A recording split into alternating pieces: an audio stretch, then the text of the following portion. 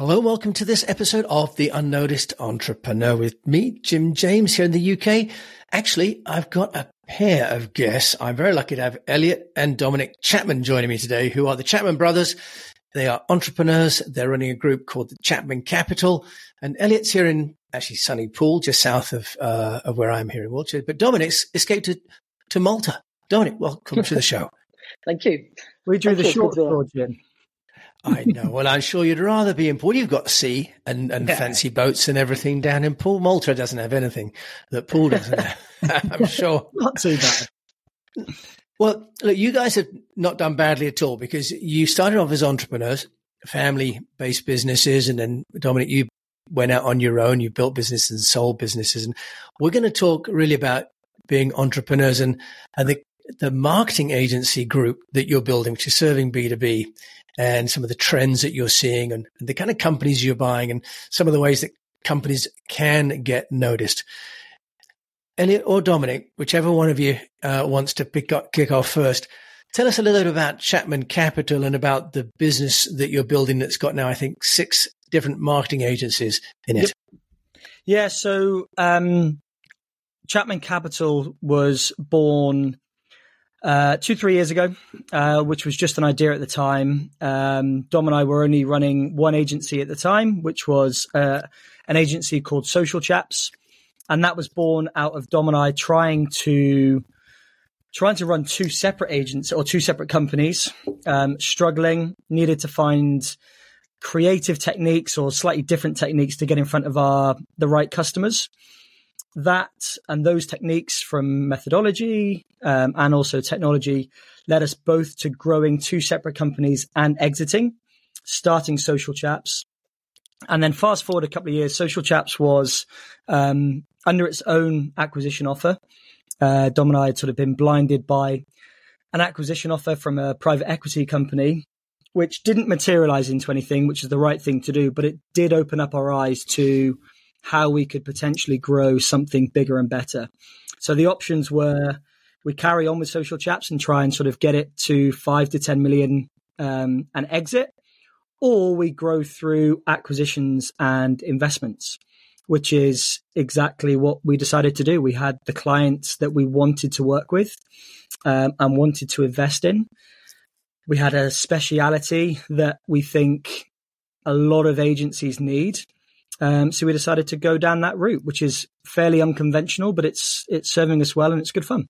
Good, yes. Ambitious. So really sort of a Martin Sorrell, WPP style holding group. Yep. Is that fair? Yep, exactly that. Each agency stands on their own, so there's no real sort of cross collaboration. There's no mergers. I've done mergers in the past in a previous consultancy, and I never want to do one again. Yeah, historically, mergers between service companies I've seen with my own PR firm and so on end up with 2 companies becoming the size of one. Exactly One. So Dominic, over to you. You're building a B2B marketing services group there. What would you say are some of the hallmarks of B2B? Why is it different to B2C? What should a B2B business owner be doing to get noticed? Yeah, really good question. I think first thing is just understanding the difference between B2B and sort of B2C and where your customers sit online. And not just online, in sort of physically as well. For me, B2C is a whole nother ball game. Some people find B2C marketing a lot easier, whereas I definitely find B2B a lot easier. And I think it's understanding again where they sit online. But for me, it's B2B is all about building one-to-one relationships, whereas sort of B2C is all about building one-to-many.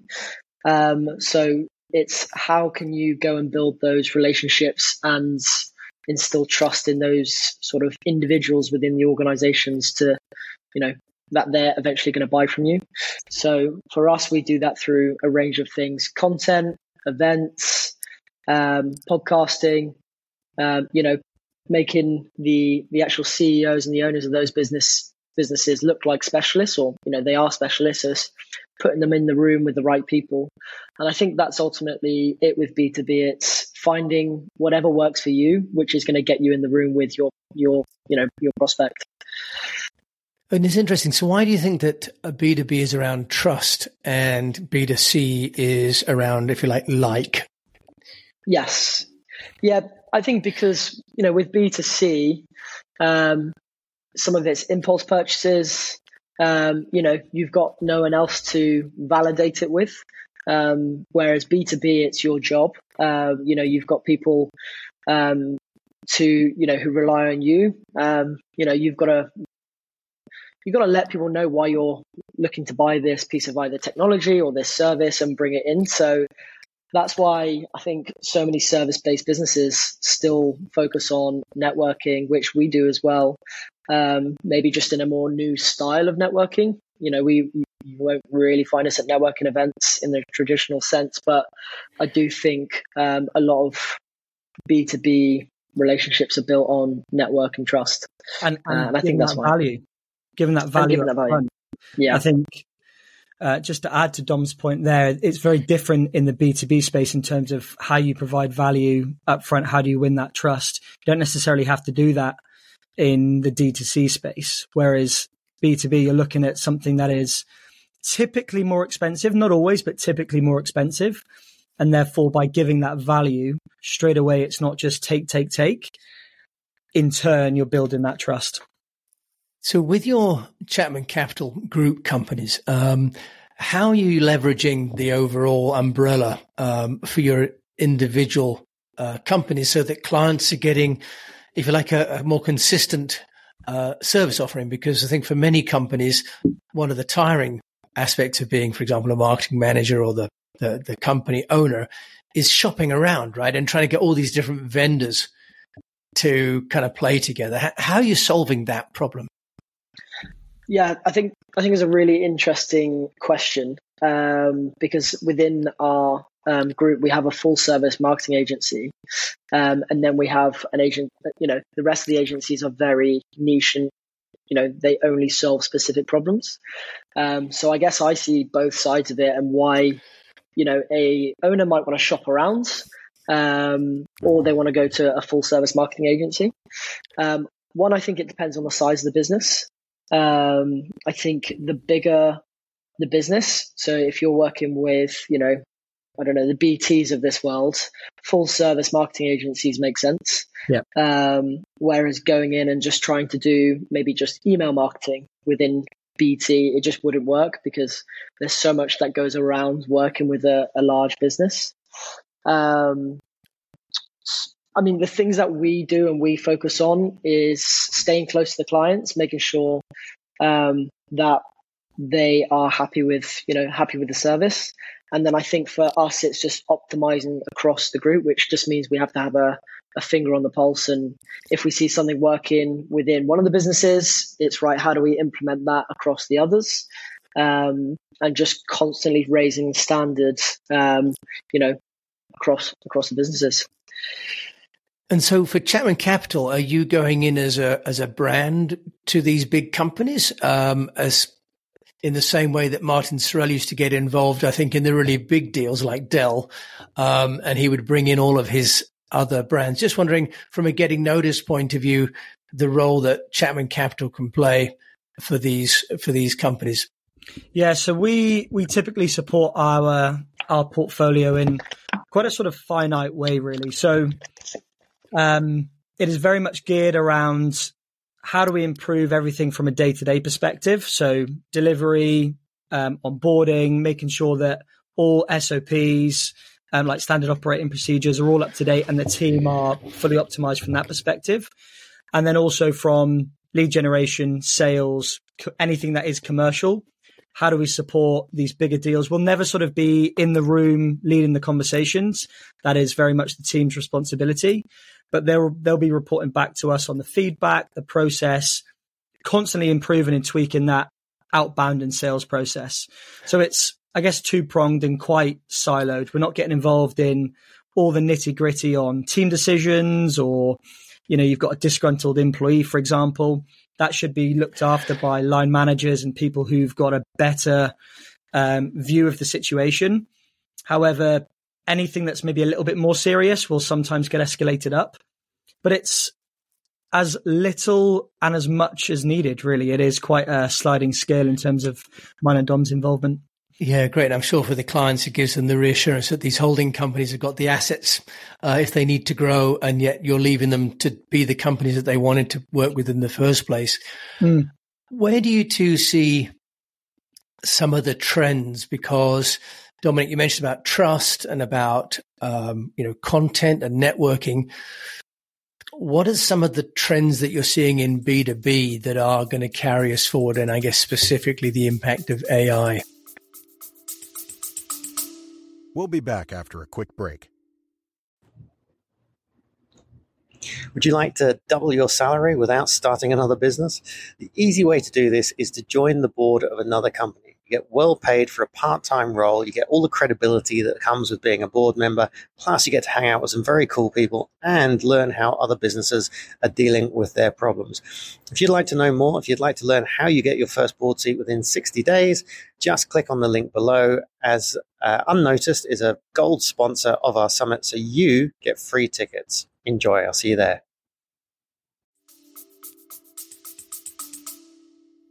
Yeah. Again, another very good question. I think content's going to play a massive role in the next couple of years within B2B. It's just constantly being consumed now. And I think video, everyone's been doubling down on video over the next the last couple of years anyway. But for me, if you're a B2B customer and you get into the marketing life cycle, you're consuming content in so many different ways. You could see a video of me and then sign up to the newsletter, and then you're getting the monthly newsletter, and then you can join a webinar, and then eventually you're gonna sign up as a customer and spend sign up to maybe a 12-month deal, which is maybe a £30,000 contract. So that investment upfront of showing yourself in all those different formats is really important. And I think the real thing that people are going to need to figure out is how to do that efficiently, because it's quite an overwhelming thing, creating content. And I think that's one of the important things that we figured out is we can do it at a pretty low lift level, and we are leveraging AI. So for example, we'll throw in the podcast into a couple of AI tools, and it'll pull out all the best bits of the podcast, and then it'll turn, with a team, it'll turn that into clips. There's certain things that we're doing. Articles. Yeah, blogs, articles, white papers, all of the different things. Again, I don't think AI is truly the answer. I think it still needs that human touch to make sure it all makes sense and it feels right, but it can help with the heavy lifting of creating content. Okay, Dominic, you mentioned a couple of tools. Can I ask you which tools you're recommending or using? I put you on the spot there? Yeah, you've put me on the spot. If I can link them, I'll send them after, and you can link them in the show notes.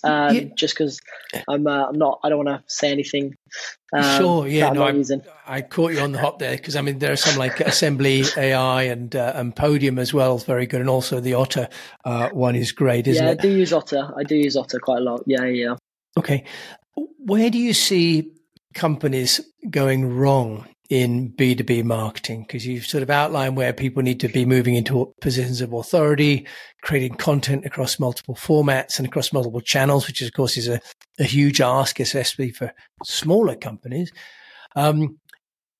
Any guidance or ideas on where you see business owners going wrong with their marketing? Yeah, 100%. For me, it's figure out the channel that your customer sits on, which if it's B2B, it's going to be either LinkedIn or Twitter. Forget about posting on Instagram, Facebook, any of that stuff. Honestly, just don't even worry about it as if it's the first thing you're doing, because again, it can become overwhelming and also pretty pointless if you've got 50 followers on Instagram who are your sister, your brother, and your mother. It's not going to be much help. So for me, it's focusing on LinkedIn or Twitter, and just being really silo focused on that. And don't don't try and do too much. Anything to add to that, or is that Dom's cleared that up? No, I would completely agree. We actually see this a lot. Dom gave a specific example there, but I actually had a conversation with a potential client this morning who, instead of B2B, purely go after B2B, large, big corporates, some sort of mainly FTSE 250 companies is who they sell to. And they've just signed off on a 12-month contract with a social media agency who are going to be posting 3 times a week. And you can well and truly imagine the type of content that it's going to be. And this is not knocking social media agencies. There's a space for them. We part own one, so that, not knocking them, but you've got to understand who your target market is. And is the CEO of a FTSE 250 company going to be sat really signing something off because you've posted 3 times on Instagram? It's just not the reality. So I think you need to almost be a little bit ruthless on what you need to focus on. Time is short, money is tight. Focus on where your customers are going to sit. I think that's really good advice and reassuring as well that, if you're trying to manage all formats and all channels, you spend all your time doing that, not actually running the business.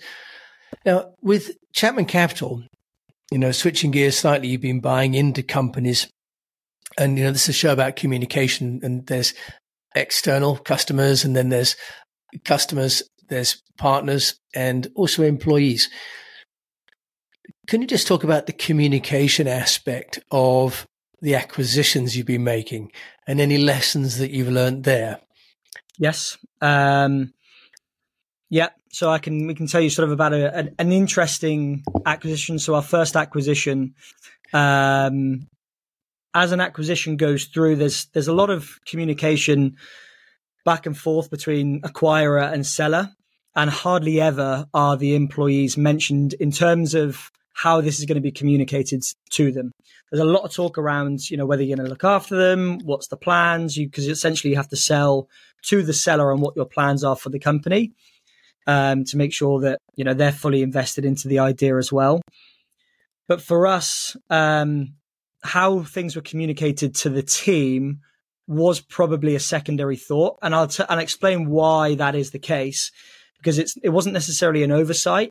It's more that in the acquisition journey, it is such an intense process, and actually quite an emotional process, because there are lots of ups and downs. You've got 2 parties who are trying to do something and trying to get a deal over the line. And then you've got accountants in the middle, you've got auditors in the middle, lawyers in the middle. And I love all 3 of those groups of people. However, if you're not that sort of bureaucratic, or if you're not used to being bound by red tape, you're just not used to it. So the whole process is quite intense. And the minute the acquisition goes through, the minute everything is signed, it is such a relief for about 5 minutes. And then you realize that you've actually got a load of work to do. And then that is when Dom and I started thinking about, okay, how does this need to be communicated? So we had a scenario where the company that we acquired wanted to lead the message to the team, which I completely get. I completely understand. And Dom and I were kept in a Zoom room for sort of 10 minutes whilst they told their team and their staff. And then we were introduced into this Zoom meeting, like the whole sort of magic trick, ta-da type thing. In hindsight, we wouldn't have done that. And I think maybe the sellers, again, in hindsight, probably wouldn't do that again, because the team don't actually have time to adjust to the news. They were told the news and then straight away we're in the room. So it was quite an awkward process. In turn, what we had to then go and do was we spent a lot of time over the next 2 weeks having one-to-ones, heavily communicating to the team. And also then we had to win hearts and minds really, really quickly. So Dom and I had to demonstrate that we were good operators and had to really provide a strong vision for the company over the next 3 to 6 months, really, because we didn't actually have long to get the team bought in. We actually sort of spoke to the team about this recently, sort of on the 6-month anniversary, and laughed and joked about, how we literally had 2 weeks to win them over. because it was such an emotional, strange sort of 2 weeks. And the company had laid off some people sort of a month prior. Then they were pulled into this Zoom meeting. So a lot of the team were expecting to be laid off again. We didn't have that sort of prior knowledge of how things were carried out. So, my takeaway from that is, now that we've done these, additional investments and we're in talks with other acquisitions, the effective communication and clear communication to provide all the team want in the first instance is a sense of strong vision and also reassurance that their job is safe. Anything else beyond that in the next couple of weeks can then be told. But what the team really want is, what's the vision for the company and is my job safe? And if you can provide clarity on those two things in the first interaction, all the rest of it can wait. Elliot, I think that's really, really sage advice. And, you're going to get better and better at this the more you do, aren't you? That people, Hopefully. that are employees, they want ratios. I've found the same when I've done my own M&A as well. So that's wonderful. And really, really great wisdom for anyone that's going into an acquisition, either as the company buying or selling, right? Both sides need that in mind. Yep. In terms of getting noticed, I mean, you have a unique position working, as brothers. Yep. Is there anything that you can share that, you found works in terms of sort of getting noticed and as a team that you could share going forward? So I think you're right in that we do have a unique positioning in that we're brothers, we're good mates as well. We're business, obviously involved in 6 other businesses, so we know each other fairly well, I would like to say. And what that means is, if we are having good day, bad day, not really feeling up to it, it means we can actually sort of be quite honest about how we're feeling, and therefore give each other space to unload, de-stress, whatever it is. We can do that, meaning that anything that is team facing or client facing, acquisition facing, it means that we genuinely bring our best selves, because that frustration or whatever the particular issue is has somewhat been strategized. And we can actually sort of dive into, I guess, high level, how we make decisions or how we deal with certain situations. We will often bring it to the table. And that's just typically either over a voice note on WhatsApp or just a message. I've got this issue. Don't necessarily need anything from you right now. I'm just planting that seed. We'll then come back to it it could be 5 minutes. It could be a day or two, where we bring up the issue and then actually talk about it. And then off the back of that, we will strategically, one of us will do draft 1 of comms. It's then down to the other one to iterate, change, sometimes remove the emotion, sometimes add the emotion, depending on the scenario.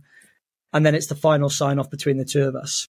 And that's the same for communications with the team, with clients, with partners, whatever it is, whether it's a meeting, whether it's an email, it is the same process for everything. Wonderful. So you have sort of 2 minds, but 1 voice as Chapman Capital. Exactly. Elliot and Dominic, thank you for joining me. If people want to find out more about you both and get involved in some way in Chapman Capital and the businesses that you're growing, how can they do that? Yep. So head over to the Chapman Capital website, which is chapman.capital, or you can drop me an email, which will be linked into the podcast notes, which is elliot@chapman.capital. Elliot Chapman here in Poole, sunny Poole, just south of me here in Newgate, Dorset, and Dominic Chapman in slightly less glamorous Malta. I hope you're not feeling too jealous, Dominic. Thank you for joining me, both of you today. Jim, thank you so very much for your time. Yeah, appreciate it. Great. Bye-bye. So we've been listening to the brothers, the dynamic duo, the Chapman boys there, who are building Chapman Capital. And it's fascinating how they've managed to build this business where they're really starting with the holding company and growing out, but leaving these individual agencies as autonomous, but connecting them when they need to ensure the clients are getting the best service from the group. So I hope you've enjoyed this episode, another enlightening episode, I'm sure you'll find. And so if you've enjoyed it, please do share it with a fellow unnoticed entrepreneur. And until we meet again, I just encourage you to keep on communicating. Thank you for listening.